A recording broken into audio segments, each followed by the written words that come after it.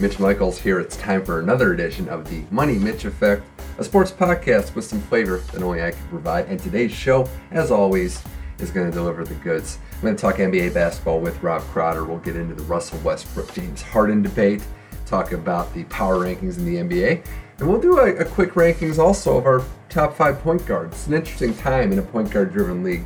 We'll talk about that and more. But first, CJ Deer is going to come back on the program. We're going to recap the NFL divisional playoffs. What a wild ride that was. Aaron Rodgers victorious over Dak Prescott, Ezekiel Elliott, and the Cowboys. Steelers Patriots AFC title game. And Matt Ryan and the Falcons looking like they're for real. NFL divisional recap, NBA talk. It's the Money Mitch Effect. Let's go.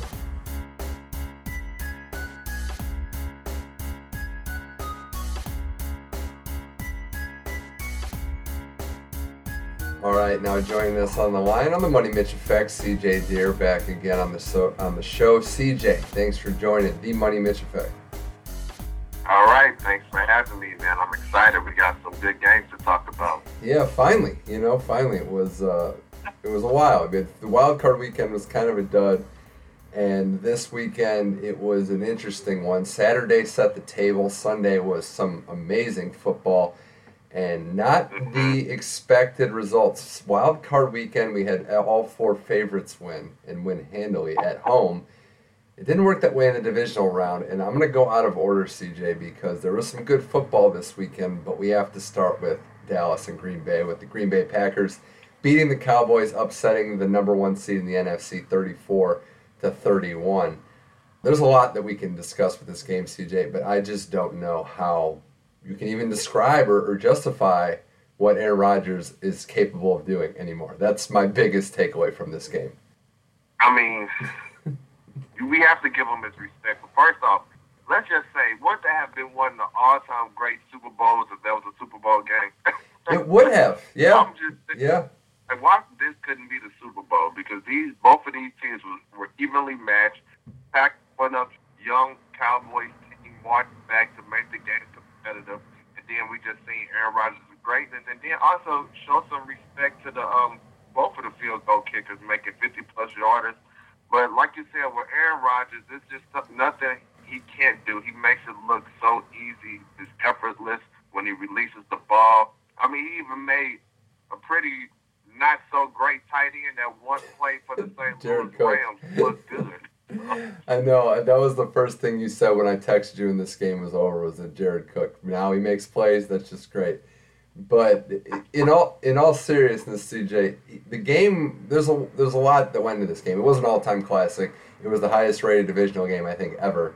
It has a lot to do with the Cowboys and Packers being such big brands. But the game was phenomenal. And I think from the get-go, Troy Aikman said something really interesting, CJ, on the broadcast, that the wild card team, he thinks, usually comes out a little hotter because they had just played, because they're crisp, and also there's more expectations on that top seed. And I think you really saw that in the first quarter of this game. Dallas was not ready to play, especially defensively, and Aaron Rodgers was on fire.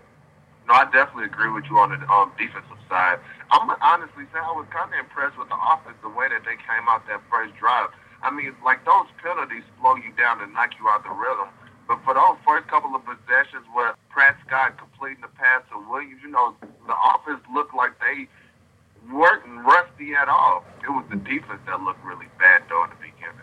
Yeah, too many times they try to substitute, and I don't know what they were doing there. You know how Rodgers operates. He wants the quick play. He'll count. He's one of the most, smart, analytical quarterbacks there are. He got them early on all those penalties, and then, just a lot of times the defense out of position. But, I mean, Green Bay was moving the ball at will early. Rodgers made some huge throws. I think he had like 200 yards passing about halfway through the second quarter. And you knew early that he was on and he was engaged. And I think that was so important for Green Bay to come into Dallas, a team that had been the most consistent team all season, and just show up early. They wanted to set the tone early, and that's what they did. And when they did that, it took maybe the biggest weapon in the game out of it early, and that was Ezekiel Elliott. Dallas, for whatever reason, CJ, just did not want to run the football and really could not run as much as they wanted to when they were down big early. No, you hit the nail on the head. I mean, I feel like by the defense making those mistakes, having those penalties, which allowed Green Bay to go up 21-3. You can't run the ball because all year everybody had to play the Cowboys' pace of the game. Like they always scored first, always kept a lead, so that allowed Ezekiel to take off. I mean, Zeke still had a pretty dominant game, but like you said, they took him out of the game early, which allowed the Green Bay Packers defense to be successful, like to get those 3-and-outs or just get that offense off the field and keep giving Aaron Rodgers the ball while he was hot and while he was in the rhythm to get that huge lead. Yeah, I mean, I also thought too early Dallas, as their offense wasn't terrible, they were, because of the penalties, a lot to do. They were settling for field goals. They weren't getting points. Green Bay, it was all touchdowns early. You know, they got 28 points going into early in the second half, and they were 4 for 4 in the red zone. A lot of that was the fact that they were getting balanced. Ty Montgomery had another solid game, and even with Jordy Nelson out, the Packer offense kept moving. Devontae Adams, Randall Cobb, even Geronimo Allison in there. I thought that was interesting there. And one thing I want to say about the Cowboys, CJ, offensively, not a good game plan in my opinion. And it goes beyond Zeke.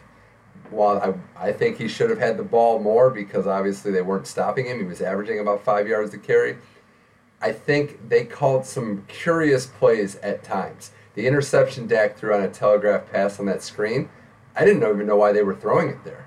You know, I think they got a little too cute for their offense. I think it was a run-pass option. Like he could have either handed the ball to Zeke or throw the ball. But Dak, even though he had a solid game, you could see he made a couple of rookie mistakes throughout the game. A couple of bad passes that he could have thrown a couple of interceptions, to be honest.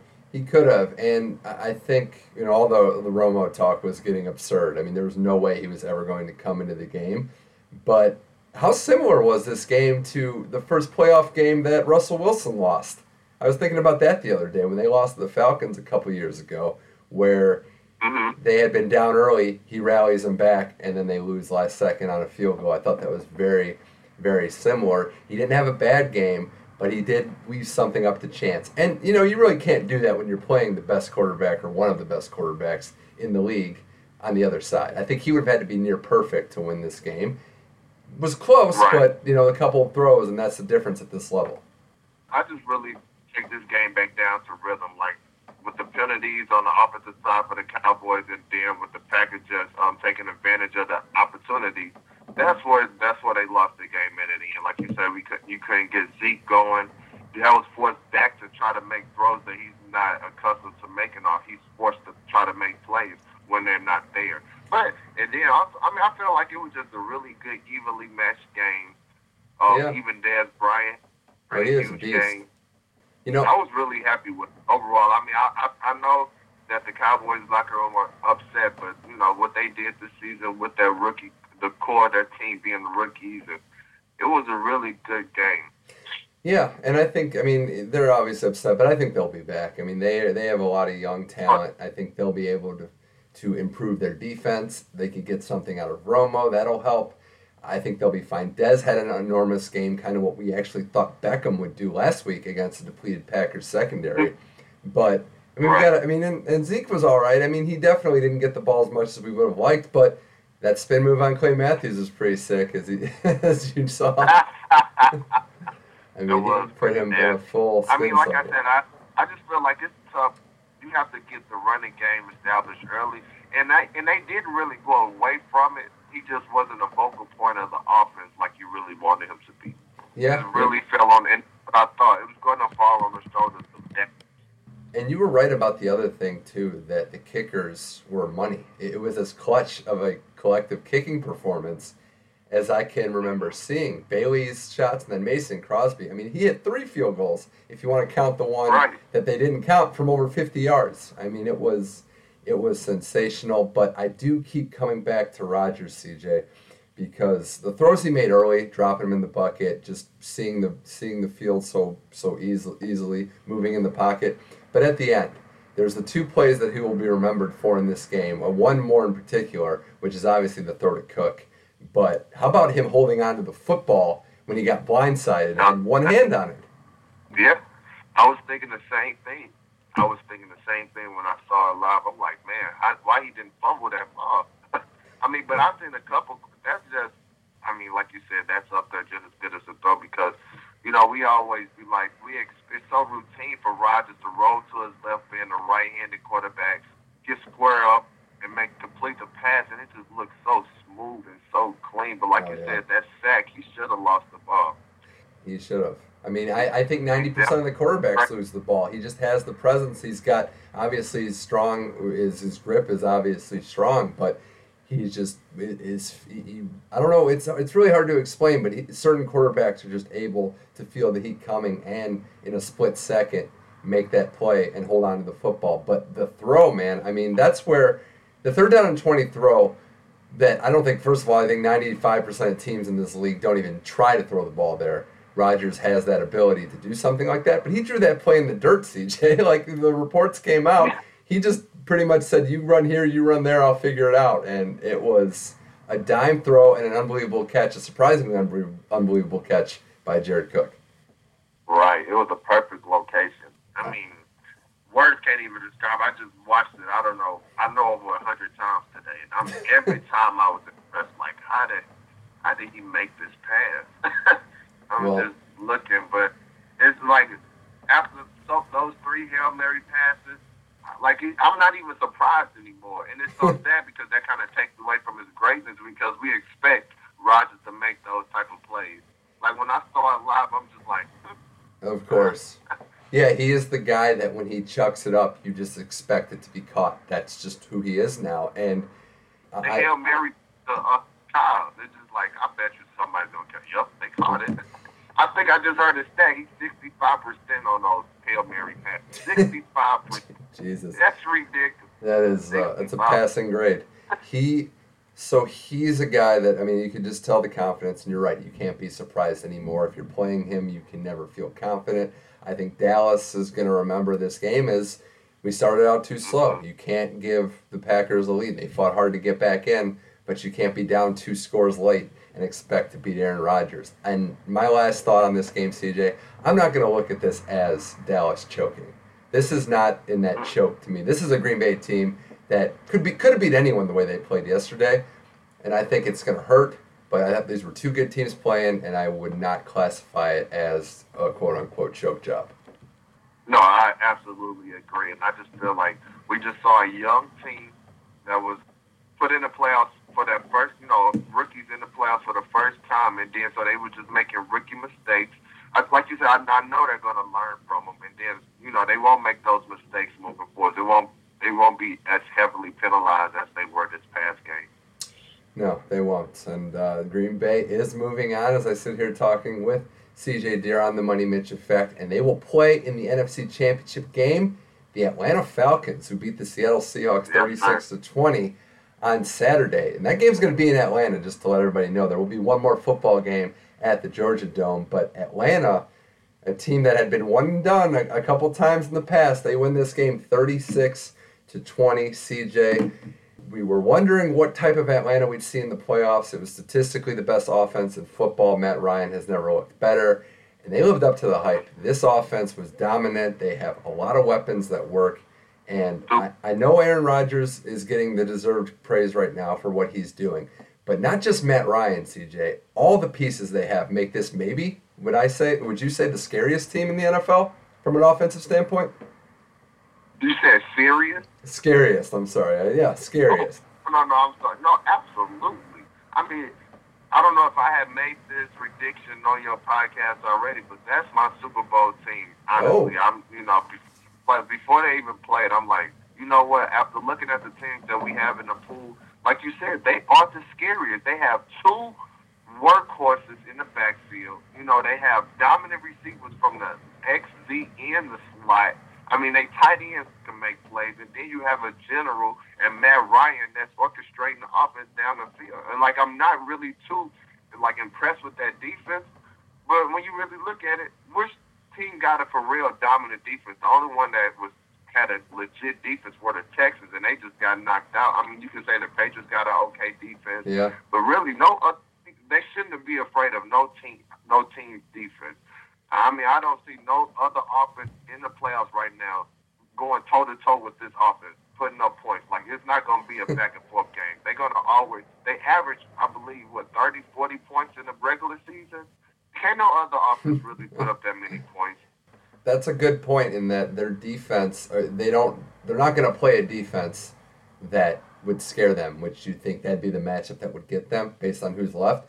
And I do think that you look at, say, New England, for example, because they've been the standard bearer in this league. What does Bill Belichick like to do, CJ? He likes to take away your strength.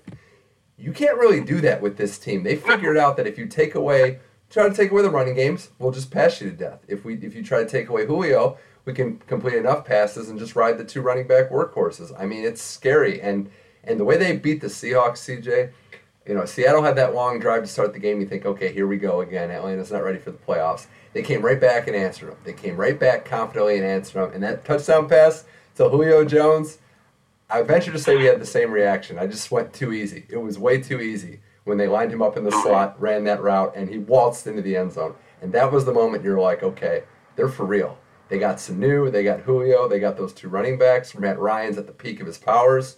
This is a damn good team.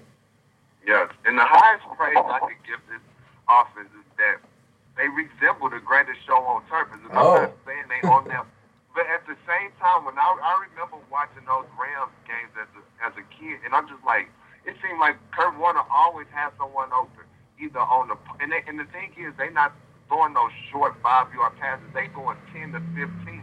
So you have Taylor Gabriel eating up the middle. You might have Sanu coming in, and then you could just have Julio running every route on the route tree, and he's just physically imposing that you just cannot stop him. So, yeah, I mean, this offense, this team could go really far because, like you said, they have the pieces to be really successful. Successful. Now, you defensively, can't stop the run game, you can stop the passing game. I don't know what you can do to stop this team. Now, defensively, I do think they're not as, I wouldn't say an elite level, pretty solid. They've been playing better. I think it's going to be about getting a pass rush. I think if they're able to do that, I mean, that's going to be the big thing in their next game is can they get to Aaron Rodgers? But there's enough positives there to make you think. Now, I know Seattle was wounded. I know they didn't have a lot of their pieces. They had guys getting hurt in the game. But this was as impressive a performance, I think, as we saw all weekend, top to bottom by Atlanta. And I really do think you could see it in Dan Quinn building a culture there. They're going to be a tough team to play. But I do want your final thoughts on a weird Seattle season. That's the way I'll put it. They lose in the divisional round for the second straight year, CJ, but they battled some injuries. Their offense kind of shifted in what they wanted to do. I just think it was an odd year for the Seahawks. Yeah, I mean, I feel like we always know this is what's going to happen. I mean, one, they got a young offensive line, so we just got to give them time, to gel, and then before we able to see them as dominant as they were. But also, this is just what happens when you have to spend so much money at the quarterback position. Because remember, when they were really successful, what they was only paying Russell Wilson less than $1 million. I can't remember his current number. Yeah. But then when you give him that huge contract and pay all these other pieces, you get weak in certain areas. So, I mean, I kind of saw this happening. But, like injuries hurt them, and then they just didn't have the depth at certain positions to be able to just fill in. Yeah. I mean, I really didn't expect too much out of this team, to be honest with you. Like when they had Marshawn Lynch and a couple of years ago when they went to two Super Bowls, what was it, 3 total? No, just 2, but it was 2 Super Bowls. They were always in the playoffs making a push for the Super Bowl. But my thing is that this injuries caught up with them, and then also just having to pay all your superstars all of this money, so you just losing depth at other positions. Yeah, no, you're exactly right. And you see that with injuries. When you have depth, a guy can go down like an Earl Thomas. I mean, obviously, you're not going to replace him. But a C.J. Prosise, a Tyler Lockett, you have another body that's comparable. You didn't have that anymore because all these guys were getting money. It was a good job of reloading/rebuilding on the fly.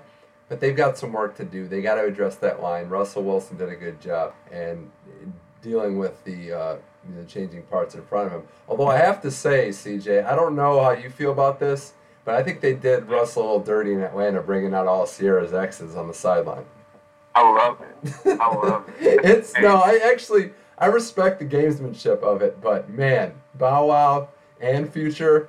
Man, and and they didn't have 50 Cent there. That was the one that I would have, all hands up. But I did see today that Future got sent his son a Falcons jersey. So that's, No, he did. yeah, Yeah. no, that's so that arrived at the Wilson compound today. But I think they're doing all right. I think they'll be fine. He's a champion. He'll bounce Yeah, back. I think it was that year. But real quick, back to the Falcons. I do feel like I don't know if this will be doing any predictions, but I feel like what we discussed earlier with the Cowboys not establishing a run game early on, which because it's basically time of possession. The offense really couldn't get in the rhythm. I feel like the Falcons, that's what they're going to be able to do. They're going to come out. They're going to keep Aaron Rodgers on the sideline as long as they can. So, his opportunities and his window to really make plays is going to be decreased. Yeah, I mean, and also I think to go off that, they're going to establish the run, but they're also better suited to come back if they do fall behind. Dallas doesn't really operate that way, so something to kind of consider. But want to move on here to the AFC, talking divisional round NFL football with CJ Deere on the Money Mitch Effect. And one game I don't want to spend too much time on is that Patriots Texans game, CJ.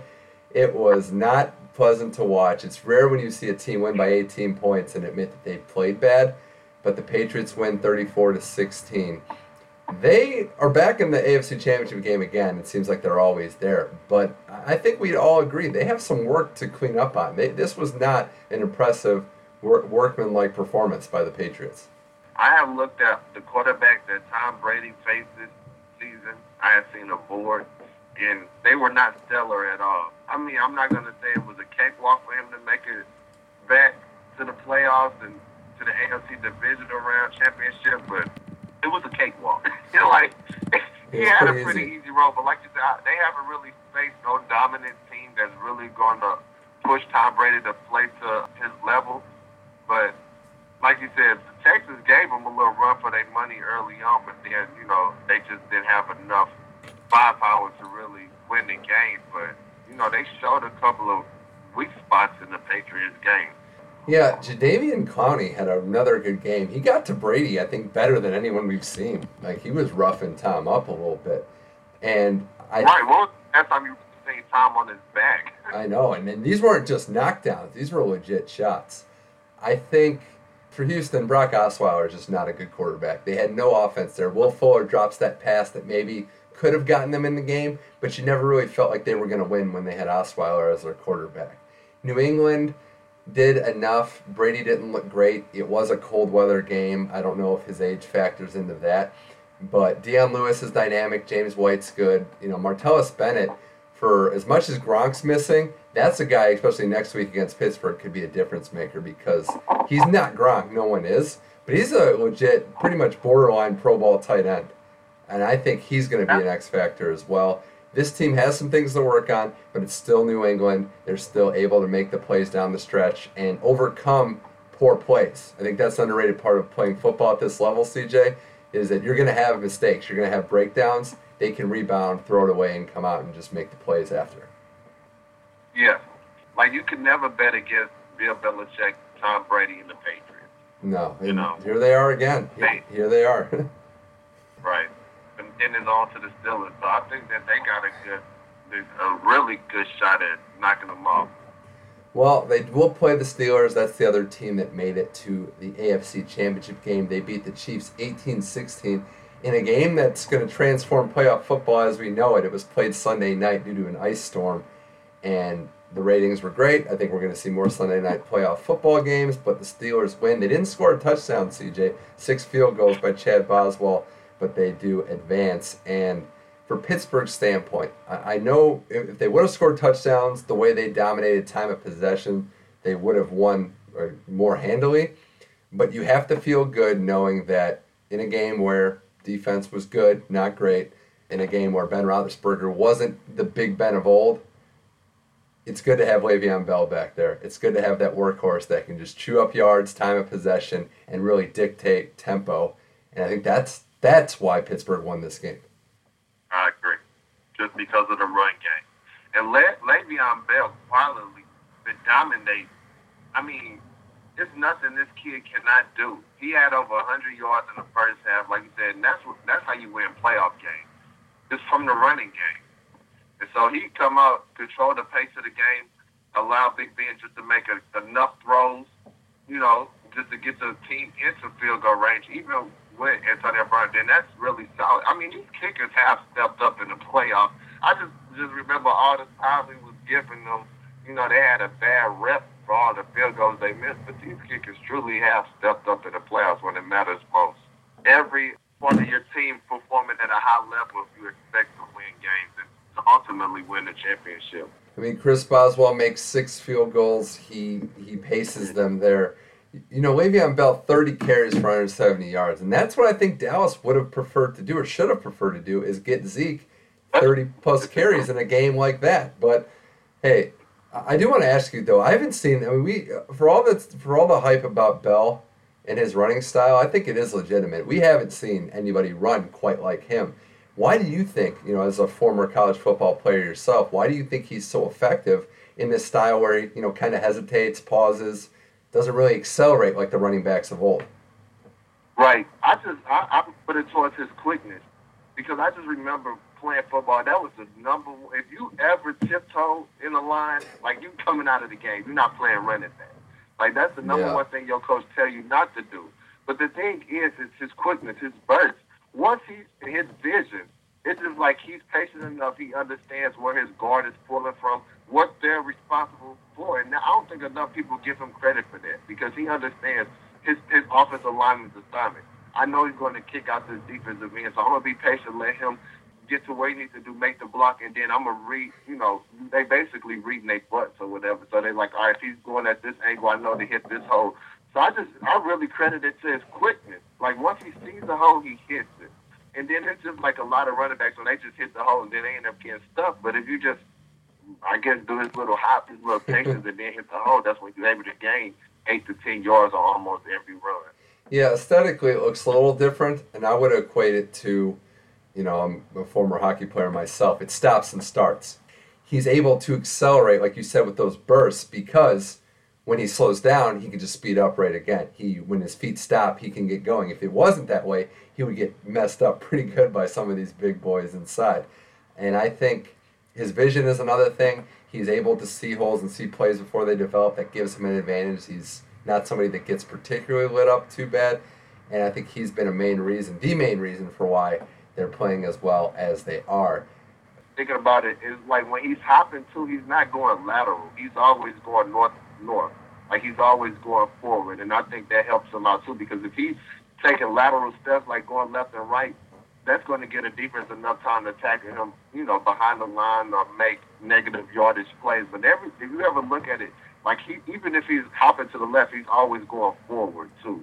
Yeah, that's good insight. That's a very good point, and it's true. He's always making it. He's always going forward, gaining yards, and doing it that way. I do want to talk about the Chiefs, though, CJ, because, again, they lose another playoff game, close. Their defense played well. They were able to slow down Roethlisberger.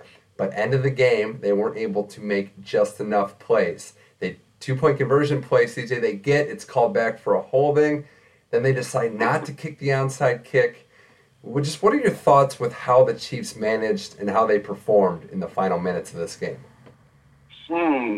Let me see. What's the best way to do it? I just feel like you never expect Andy Reid-led teams to really it's bad to say it, go far in the playoffs, because they just all year it's just like it's about time of possessions for the offense. Like you said, the way that game was set up, it was set up for them to win.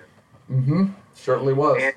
And they made the Alex Smith, when it was crunch time, when he had to be clutch to make the right throws to get the offense down the field to score, he did it at the right time, and then it's just a 2-point conversion. And then again called back because of the penalty, then the onside kick. I mean, I don't even know what's the best way to describe the Chiefs because it's just like, unfortunately, they were just put in a bad situation.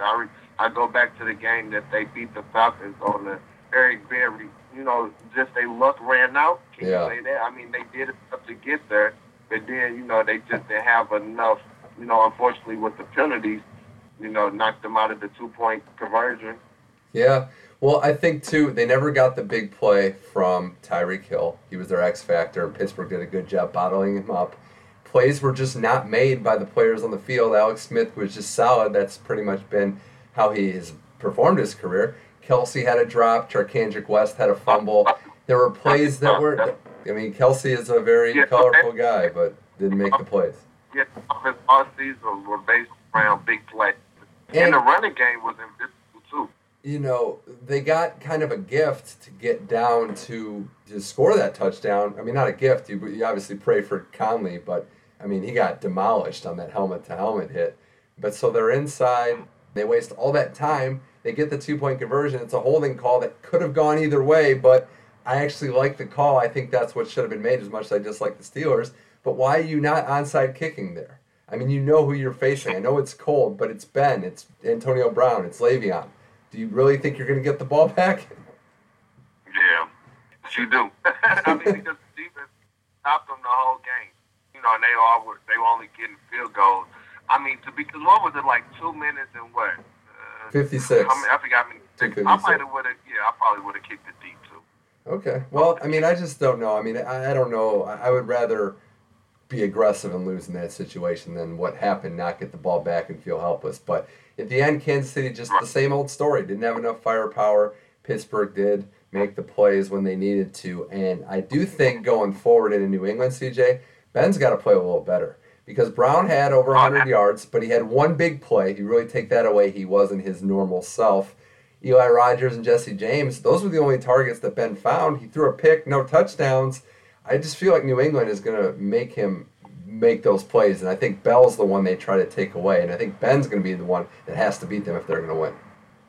Yes, that's definitely what they're going to have to do. I agree. It's going to be a great game. I'm thinking the Steelers, though, by the way. I'm sick of this game. I'm sick of Patriots Steelers. I'm so fed up now that I've really just resolved to whoever wins the NFC title game is going to get my vote in the Super Bowl, but that's kind of where we are. But so no, I mean, that's before I let you go on the Money Mitch effect, CJ Deer. It sounds like you see a Falcons Steelers Super Bowl. That has a weird ring to it.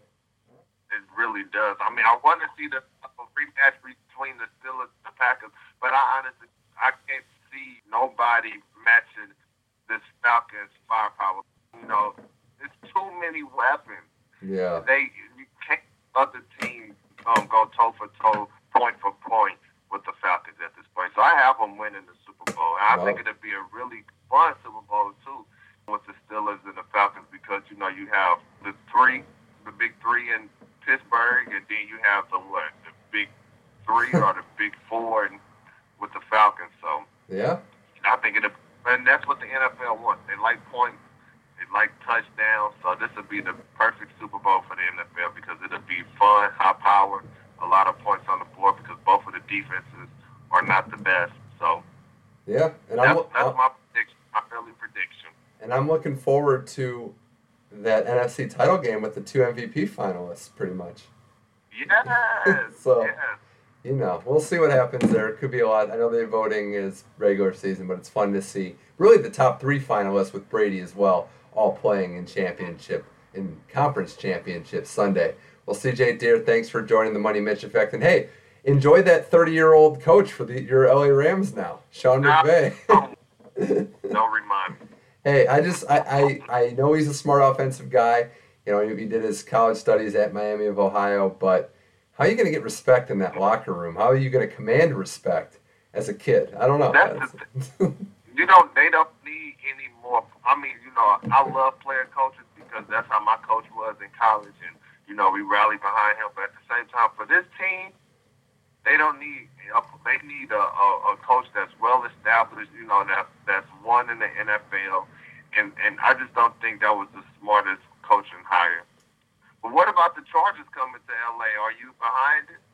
Oh God, how could I be? I mean, it's just like whatever. I mean, I feel like that's the attitude. As LA residents now, that was pretty fast, wasn't it? They just showed up. One day they just have a logo and they're doing media. Yeah. So is that the equivalent of not even letting the Rams know they're just the family member that's just going to crash on their couch? I mean, I honestly feel like it's more of a financial thing. Kroenke looked at it. It was just like, oh, man, I don't know how I'm about to pay off this stadium with just the Rams in it. We need to get another team. Yeah, well. You know, the terms of the race and the people showing up to the game. So. Yeah, I feel bad for the people of San Diego, but they'll be all right down there. And yeah, now we have 2 football teams, and they're going to play in a soccer stadium next year. So get excited. Now, that should be interesting. I would definitely want to go catch one of those games. I just want to see how the atmosphere in that small arena. Oh yeah. Well, CJ, thanks for coming on the show. And we're gonna have to do this again before the Super Bowl. I know it's only a couple weeks away, but we're getting down to it. There's only a couple football games left, 3 left. It's hard to believe. Only 3 meaningful games left this year. Yeah, this is the best time of the season, though. This is the best time of the year. Playoffs. When games matter. All right, CJ. Thanks again for coming on the Money Mitch Effect. All right, thank you, Fab.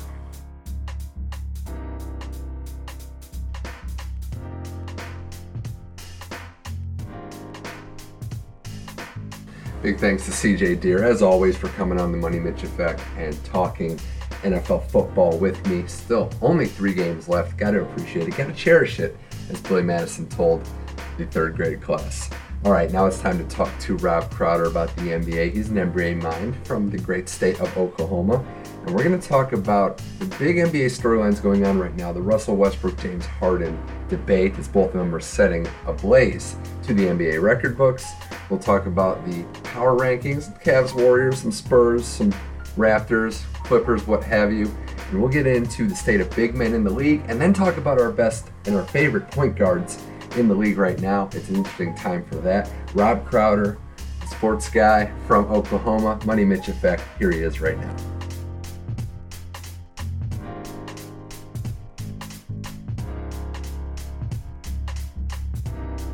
All right, now joining us on the Money Mitch Effect, recurring guest on the show, Rob Crowder. Rob, thanks for coming back and joining the program.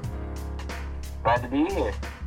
Now we're going to talk NBA. I know you're a college football guy. The season's over. We're going to switch gears to professional basketball. And we'll start with this, Rob. As long as I've known you, you've promoted how big of an Oklahoma City Thunder fan you are. And it's been an interesting 6 months, I'll say that. But at the top of that list, you have what Russell Westbrook's doing, which is transforming the game. It's something that we haven't seen ever before. From a fan's perspective, I know we watch a lot of sports and we cover a lot, but to see this happen for your own team, for the team you root for, what's that like? What's that perspective like as a fan to see what this young player is doing, terrorizing the league? I mean, it's amazing. I mean, Russell Westbrook is a player that the NBA has never seen before. I mean, the most comparable player in history has been Oscar Robertson, at least statistically. But it took him 10 minutes more per game to do what Russell is doing. And Russell is just revolutionizing everything. I mean, he's the most explosive point guard to ever play the game, hands down. So it's fun to watch from a player standpoint. From a fan standpoint, it's exciting and frustrating because if you look at that team, I mean, I'll ask you this question, Mitch. Who's the second best player on the Thunder? It's a good question. You could say Adams, Oladipo. I did want to point that out too, because he's doing this without a lot of help, and even when it was a better team, when Durant was still there, Rob, I was more of a Westbrook defender because they needed this. You know, they needed him to make these plays, even more so now. So, yeah, I think it can be frustrating, but to kind of go off what you were saying, I think it makes sense the way that he plays, because it's his style and it's needed from the team. They need him to do these things because they aren't a deep roster. Right, completely. I do wonder, though, going forward with this team, I don't know what the long-term plan is. I'm very happy, as you are, obviously, that he signed an extension. But I want to ask you, as a supporter of this team, how would you build a team around Westbrook? What would be the next step, him obviously the focal point, for building a team that could contend for titles? Honestly, I think the Thunder just need a number 2 scorer who's not a guard. So preferably a power forward, small forward. Because Robertson is an amazing small forward. I would argue he's right now the best defender in the league, or at least in the top 5. He's at least in the discussion. And he can guard anywhere from the 1 to the 4. So what we need is a guy who can be essentially a stretch 3 scorer. Yeah, that would help a ton, for sure. Yeah, the word on the street is the Thunder are looking to get Rudy Gay from the Kings, and that would fill that scoring role, because the second best scorer on the Thunder, hands down, is Enes Kanter. but you can't play him in fourth quarter situations because he can't guard anyone. That's why we need someone who can guard a power forward and can also guard a two guard late in the game. And Rudy Gay seems to fit all that criteria, and the Thunder have already expressed interest in him. Yeah. Hopefully the Thunder make that move, but I mean, the team as it is right now, yeah, it'll for sure be a fun playoff series, whoever they pull. But I don't see the Thunder going past the first, maybe the second, if even that. I mean, it's an interesting dilemma to have, and I will say this about Westbrook. The thing that shocks me, I mean, it's hard to be surprised by what he's doing, but it's the rebounds. I mean, we haven't seen a point guard rebound like that, and he attacks the ball like no guard, really, we've ever seen on the glass, offensive, defense, you name it. I will say this, though. It's an interesting time. I know we have a guy in Westbrook that's terrorizing the league.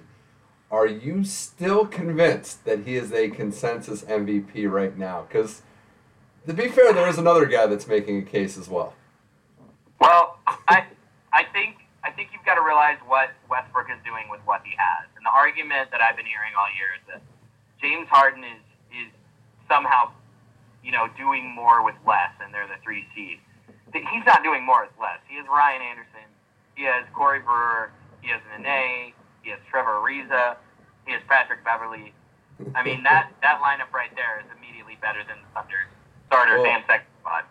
That Harden should even be considered right now, in my opinion, is a slap in the face. Like, don't get me wrong. What he's doing is amazing and would win the MVP pretty much any other year.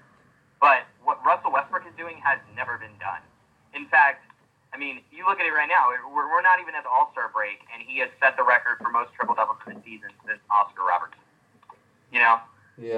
That can't, and the fact that people are like, oh, well, the Thunder might pull a 6 or 7 seed, like, that shouldn't matter. I mean, he is the most valuable player. There is not a better player in the league right now who's doing what he is doing on the basketball court. No question. Okay, a couple things, and I knew I'd get you riled up with that. with that. Yeah, oh man, that's a hot button for me. So, not to play, I guess to play devil's advocate, I'll look at it from one perspective. It's funny, too, because you talk to a Houston fan, you talk to an OKC fan, it seems like the first thing that happens is downplaying the lineup, saying that our roster is worse. Because I talked to a Houston fan the other day, and he said the same thing, that the Rockets lineup he doesn't think is as good as the Thunder, or vice versa. But all I'll say is this, statistically, you're 100% right. Westbrook is having a year that no one else has ever had before. Where this gets interesting, Rob, is I think you'd have to admit that Harden's not that far off of what Westbrook's doing. It's not. Westbrook is blowing everybody else in the NBA out of the water except for Harden. He's, in his last couple games, is actually averaging, I think, 0.2 less than a triple-double. I mean, the rebounds is where it is, but he's leading the league in assists, and he's right up there with points, too. I think that's where you can kind of get comparable. I think both players are doing everything their team's asking of them. I think the seeding thing is where it gets tricky because historically, you don't have a precedent for what Westbrook's doing. You also really don't have a precedent for giving an MVP to a player that doesn't make a top 3-4 team in their conference. So, I mean, I think with half the season left, I think the voters are going to have their hands full if it keeps going this way.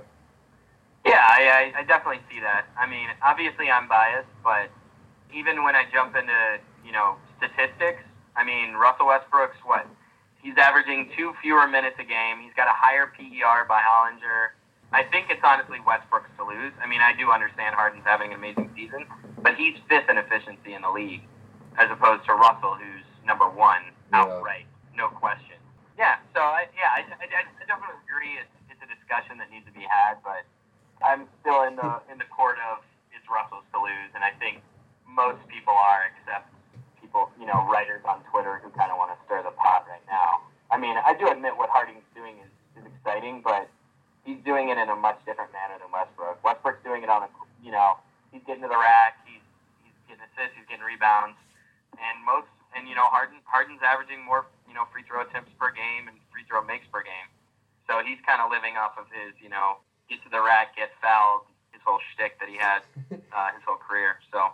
Yeah, the old man always I can't wait to see how the rest of the season shakes out because both of these guys their usage rates are ridiculously high. So one of them's potentially going to get injured at this work rate, but yeah, I don't want to see that. enjoying it while it's going on, so. Right, and it's funny because they both mean so much to their team, and they're doing it in completely different ways. Their games are so different, yet they're having historic seasons. So, I mean, I'm excited. I know obviously you have a horse in the race.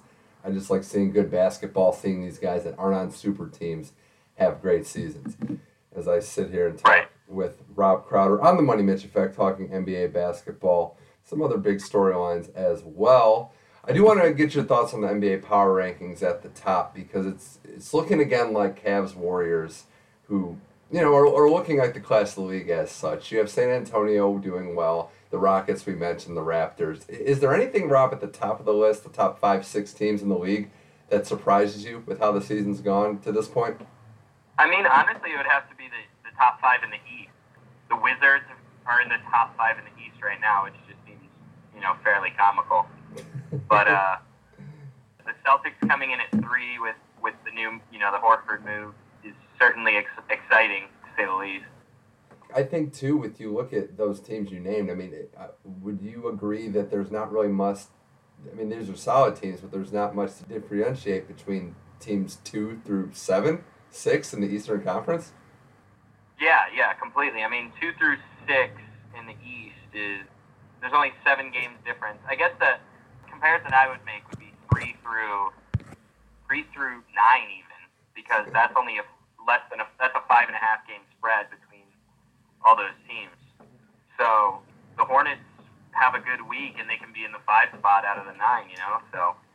Yeah, it's pretty crazy. I would say about the Wizards, I mean, it is kind of comical that they're there, but I think we did forget how good John Wall was. I know he was injured. I think he's starting to finally fit in. And Bradley Beal's getting on the court. I mean, I don't know if this team's a contender, but they were missing a lot of those games or 2-star players with injuries. So I think just being healthy will give you a bump in the Eastern Conference. Oh, totally, completely, yeah. And then the Western Conference right now is what it normally is. The top rungs are just juggernauts, to say the least. Yeah, so, you can always count on San Antonio to be there in that 2-3 range. Houston's having a good year, obviously Golden State. Clippers are an interesting team, though, Rob, because they're sitting in that 4-5 range consistently with the Blake injury. But there's a lot more pressure on them this year. I mean, we're getting the sense out here that they're going to blow this thing up if they underachieve again. Yeah, I mean, rightfully so. They got some bad knocks with injuries that some of the other big teams haven't, unfortunately, or not unfortunately, that other teams have been fortunate to not have. With Blake Griffin being out and such. I mean, the Thunder right now have beaten them in both of their head-to-heads. Mm-hmm. And the Thunder are the 6th seed right now and play them tonight. So there's a lot of moving left in the West, especially between, the 4 and the 7, right? Yeah. The 4 and 7 is wide open. I mean, the Clippers to the Grizzlies, that's a 2.3 game spread. Yeah, I can't remember the cliff being so drastic, 7-8. I mean, there is just, the 8 seeds a couple games under 500 right now. So you're looking at a conference that has its clear best 7 teams so far. I mean, there's a lot of basketball to be played, but I think it's certainly interesting to say the least. I did want your thoughts on one thing in particular. I hate to look ahead already to next season, but reports are coming out of Sacramento, Rob, that DeMarcus Cousins is going to get offered a $200 million contract extension. Now, he's a polarizing guy, very skilled, a lot of drama, baggage with him, what have you. What do you think about this deal, though? Do you think this makes sense for both Cousins and Sacramento to stick it out long term? Man, I don't think so. I think Cousins needs to get out of there, and the Kings just need to, cut their losses. I mean, they just have botched handling a star player for 5-6 seasons with him, and he hasn't developed at all. I mean, he's a good player that does well on the national team, but he's never in a big game where he's making a big impact because the Kings are just never in big games. Yeah, look, this team has been perennially awful. They've picked in the top 10, I think, the last 7 or 8 drafts in a row. I mean, how do you whiff that many times to where you're not building anything? And I am the farthest from a DeMarcus Cousins defender, but he's had, 5-6 coaches in his career? I mean, it's insane. The guy has that's no stability. I don't know how anyone would really succeed when it's constantly moving parts and chaos around you. I think there's a lot to like about his game. I think as far as skilled big men go, there really aren't as many like that left, and I think he's one of them. There's some issues with his maturity, obviously. You can't have the blow-ups that he has. There's also the stamina. I mean, you watch him play, and he gets tired late. I mean, it's what happened. Part of the reason why they haven't succeeded down the stretch. But, he's an asset. You lose him, what do you replace him with? Probably not much. I would like to think that Sacramento has a plan toward building towards the future, but there's really nothing to base that on. Right. Completely. And it's sad because I think he's a guy that if he was traded for, if he signed somewhere else, that could swing, especially in the Eastern Conference, Rob, that could swing the playoff picture drastically. Correct. Yeah, totally. And if the Thunder are lucky and can make their move, not having Rudy Gay and DeMarcus Cousins, that's, they're two scorers. So it'll be interesting to see if they choose Cousins rather than, flipping Gay. Mm-hmm. But, yeah, it'll be interesting. The Kings are a fun team. They've got some interesting pieces, but I don't think they'll compete for anything anytime in the near future. So. Yeah, it's not looking likely, unfortunately, in Sacramento. As I still talk with Rob Crowder on the Money Mitch Effect NBA Hoops Action. This January, Monday, Martin Luther King Day, as we recorded this. And Rob, I want to get your thoughts on something else, kind of away from the roster side of things. Stan Van Gundy, coach of the Detroit Pistons, went on a little bit of a tirade against instant replay, pretty much saying to hell with it. They're making the games too long with the process. Do you agree with Van Gundy, some of his sentiments, maybe all of it, that replay is just a drawn-out process that's making these games way too long? Yeah, I definitely think that at the end of games, it definitely bogs it down. So, yeah, I don't know. I think they should only do it when the game is on the line. Like, if the game's like a 20-point game and the ball goes out, who cares where it goes out, Yeah. But, I don't know. I like it in most situations, late in games, if the game's tight, because it's not like the NFL when it's like, this play is confirmed, or, yeah. It stands, it's confirmed, it's overturned. It's like, it is cut and dry, whatever they say, that is the call. And that I do think is necessary. I think with college football, for example, we saw that title game. It was the longest game ever. Like, there's just too many reviews. I think you could limit certain things, what's reviewable, what's not reviewable. Instant replay adds value to that, but you do want elements of human error still involved in it. It's what makes sports. But, kind of go further than that, Rob, you can always, in any sport, baseball, hockey, football, what have you, you can tighten up the process itself. I think that's the bigger issue, is it's just taking too long to review these plays. And I think there's always room to improve there. And I get where Van Gundy's coming from, because these games get drawn out. It disrupts the flow. How many times have you watched a basketball game, Rob, where replay happens and it just completely disrupts the flow of what's happening, especially late in games? Oh, totally, yeah. It's been rampant recently, and hopefully they can find a good middle ground. But yeah, I mean, I think that's the case with most sports right now, is that they just need to streamline them, because basically streaming is taking over and commercials are not really the viable model, but the networks that are carrying right now still have to rely on that model. So hopefully they can find a middle ground where they can shorten game time and still make money. Absolutely. It's something that, with commercials, that's a good point. You need some of these breaks as well, but how can you maximize money but also keep the fans engaged and interested all the way through? It's something to think about. I do want to ask you, getting back to the action on the court, Rob, it's an interesting time I keep bringing up for young talent. And while I mentioned that DeMarcus Cousins is built in that traditional big men role, you're finding a lot of diversity among the younger generation of bigs, so to speak, in the league. They're typical back-to-the-basket players, but we're seeing some new guys that can do a little bit of an inside-outside game. With that in mind, I mean, there's a ton to choose from, but who are some of the young athletic guys up front that you're looking at as, I guess, transcending what we thought we knew about big men? And there's a guy in Philly that comes to mind. I mean, Joel Embiid is just playing out of his freaking gourd right now. Yeah, he's unbelievable. Brandon Ingram has a lot of potential. I mean, Larry Nance, with his athleticism, is essentially playing multiple positions. Which, I mean, you can play him from guard to power forward right now with his athleticism at the rim. I think the NBA All-Stars voting said it best, in that it's not your best, it's not 5 positions anymore. It's back court and front court. You're not picking a center and a power forward anymore. You're picking either two power forwards, two centers, or one of each. So that's kind of where the game is evolved. Is that back to the basket center is the worst shot in basketball, and teams aren't playing it, which from a metric standpoint makes a ton of sense. And yeah, right. I don't know. I like it. I just like that the game is evolving, and it's not kind of where it was during the Stevie Francis days, where you can score a ton of points, but you're not playing good basketball still. Like a Tracy McGrady was at certain points in his career. Glad to see the game evolving and coaches kind of experimenting, unlike the NFL, where they kind of keep sticking to different trends for extended periods of time. Right, and I look at it. I mean, you brought up a good point with the All-Star game. Like, how do you vote? Even though they're listed as the same position, how can we treat Twitter beef aside, Joel Embiid and Hassan Whiteside? They're two completely different players. It's almost like different criteria. They're both effective at what they do, but this new generation of Embiid, of Karl Anthony Towns that could shoot from the outside, I think that is where the league tends to be going, because guys are developing jump shots, and it's mobility too. I mean, God, Rob, look at Porzingis in New York. I mean, that's kind of a dumpster fire right now, but he can move, he can shoot, he can run. Yeah, completely.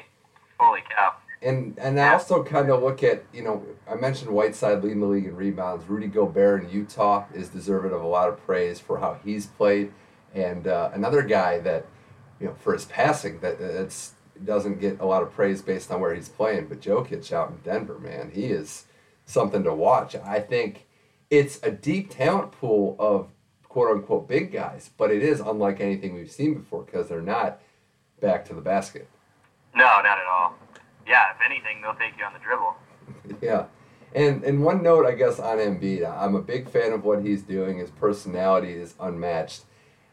Philly got, they finally figured out some of these picks that worked out for them. They're going to get Ben Simmons back, but I have to scratch my head, Rob, at how they're managing their surplus of bigs. I mean, Okafor, Noel, it's clear they want to move on, but they're not, they're not playing that close to the vest at all. They're just dangling them for everybody to see.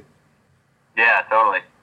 Yeah, it'll be interesting to see where those guys end up, because based on fans, Philly fans, they're ready to kind of make some moves and square this away, because it's got to be Okafor and Noel, honestly, because Embiid's clearly not going anywhere. And, oh, no, yeah. I could see Boston making a move for one of those bigs, honestly, before the deadline, because they're getting gutted down low, because Horford's playing more of a stretch these days. So it'll be interesting to see kind of who ends up making what moves here in the next month or two.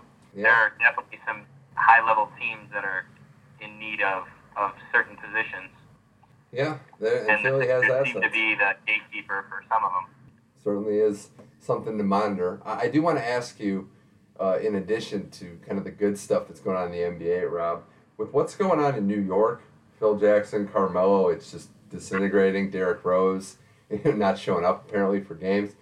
Is there any way I should say that this has a happy outcome? Like, I can't figure out a way where this works out when you have a lot of egos butting heads and a lot of people that, quite frankly, are mailing it in the Big Apple. Yeah, I don't see it working with the structure that's set up right now.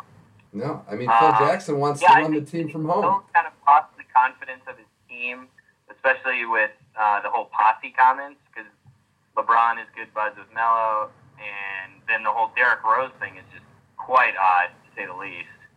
I mean, and they have Porzingis, though. That's a huge bright spot, but, like, are they going to scare Porzingis off?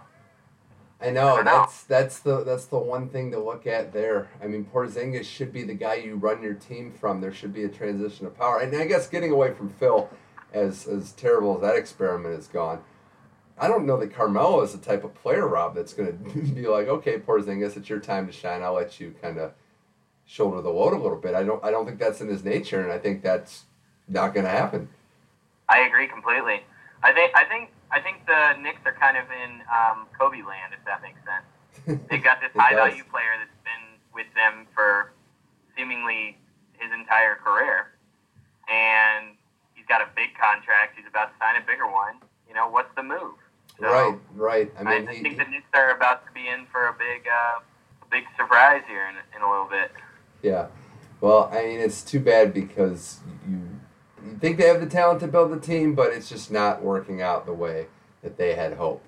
As I chat with Rob Crowder on the Money Mitch Effect, before I let you go, Rob, one thing I wanted to do, especially given how the league's been going and how some of our favorite players have been playing, right now in the 2016-17 NBA season, if we had to do a quick power rankings of point guards, how would you see your top 5 looking at this point in time?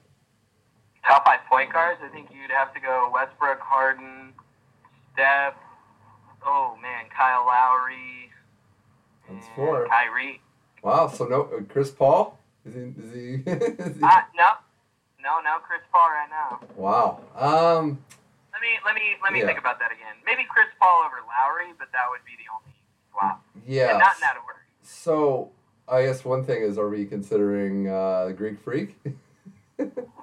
Does he count as a point guard? I don't know. That's he probably doesn't, but we didn't bring him up during the big man discussion. I think he's the most exciting young player in the league to watch, but you just don't know where to classify him. Like, what is he? Yeah, he leads his team in every category. Completely. I would say, 1 and 2 are locks, right? I mean, Westbrook, Harden. I mean, yeah. Look, 1, 2, and I would put Westbrook over. Most people would. Harden, okay, but basically we know, without getting back to the old argument, we know who the top 2 point guards in the league are this season. I don't know, and I'm not a Curry hater, but I don't know that he's the 3rd best point guard this year. Not that he's regressed, but he's not playing at a level that we're accustomed to. So that's true. Usage is completely down since Durant got there. Noticeably so. Arguably, they're stronger as a team, potentially. Yeah, without question. And I think, too, Rob, not to dwell on the Warriors, but this is what happens with super teams. This is what happened in Miami. This is what happened in Boston when they start out. You have to figure out who dominates when, how to share the ball, how to share the one basketball on the court. I don't think I think the argument that he's regressing is kind of ridiculous. No, I think he's just, obviously, Steve Kerr's using him in a different role that the team needs right now. Yeah, I would say, you'd probably put Kyrie ahead of him right now, and then Curry, Paul, Curry. Especially their head-to-head that they had. Yeah. It's fascinating. Their head-to-heads, I know they're going to play again tonight at the time of this taping, but when they play each other head-to-head, I think part of it is different responsibilities, and that's not to say one's better or worse than the other, but when you have LeBron, when you have Kevin Love, Kyrie can just go into scoring mode, can just go into attack mode. It's weird. They're for as good as they are, for as good as their handles are especially, they do play the game completely different. Oh, totally. Yeah. And I would say, Lowry's had a great season. I know Lillard hasn't had his best. John Wall might be knocking on the door, but it's hard for me to go against Paul. He's like that quarterback, Rob, that's not flashy, but just runs the offense. He just knows what he's doing, gets everyone in position, and just makes plays he needs to. Yeah, I've always heard that argument. I love Chris Paul, don't get me wrong, but he hasn't won anything. Yeah. So it's kind of like the argument that he's, the best or one of the best. I've always struggled with that comment. He is a great point guard, don't get me wrong, but late in games, you've got a 6-foot guy out there against bigger guards, and they take advantage of him sometimes. Usually he's pretty savvy at one-on-one, but yeah, I don't know. Mm-hmm. I don't know if I'd include him this year thus far. I realize the Clippers are the 3 seed, but Kyle Lowry has the Raptors in the 2nd seed. And if you look at that roster, you wouldn't think it would line up at all with any of the other teams that surround it.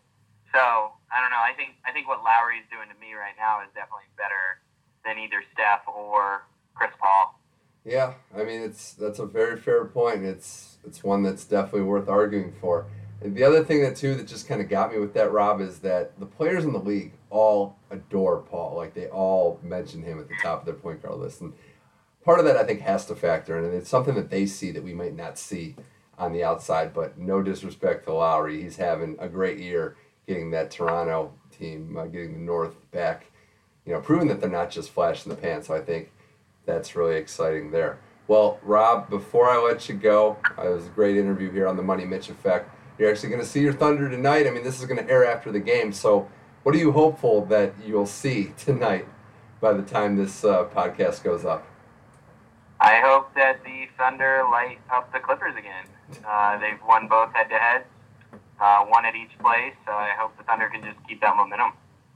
Yeah, I think you look for, obviously Westbrook, seeing him in person is going to be a real treat. But back to what you said. I didn't mention Enes Kanter as as the next best player, even though his offensive game is great. How about a little defense on that end for him? Just something. Just give Billy Donovan something. Yeah, seriously. I mean, I love Kanter to death. I think he's the piece that if we get rid of someone to get Rudy Gay, I think it has to be Kanter, which would suck. So hopefully we figure that out because he's playing out of time. And he usually only plays like 15 minutes a night and gets a double-double. So. Right, yeah, and I mean, he does a lot on the offensive end. Defensively, not so much. But hey, he does bear a striking resemblance to a short-haired Freddie Mercury, so he's got that going for him. Yep, a Turkish Freddie Mercury. Yeah, that might be his nickname in Turkey. But all right, Rob, thanks for joining the show. Appreciate it. Have fun at the game. And we'll be checking in as the springtime gets here with more NBA action. Yeah, thanks for having me on.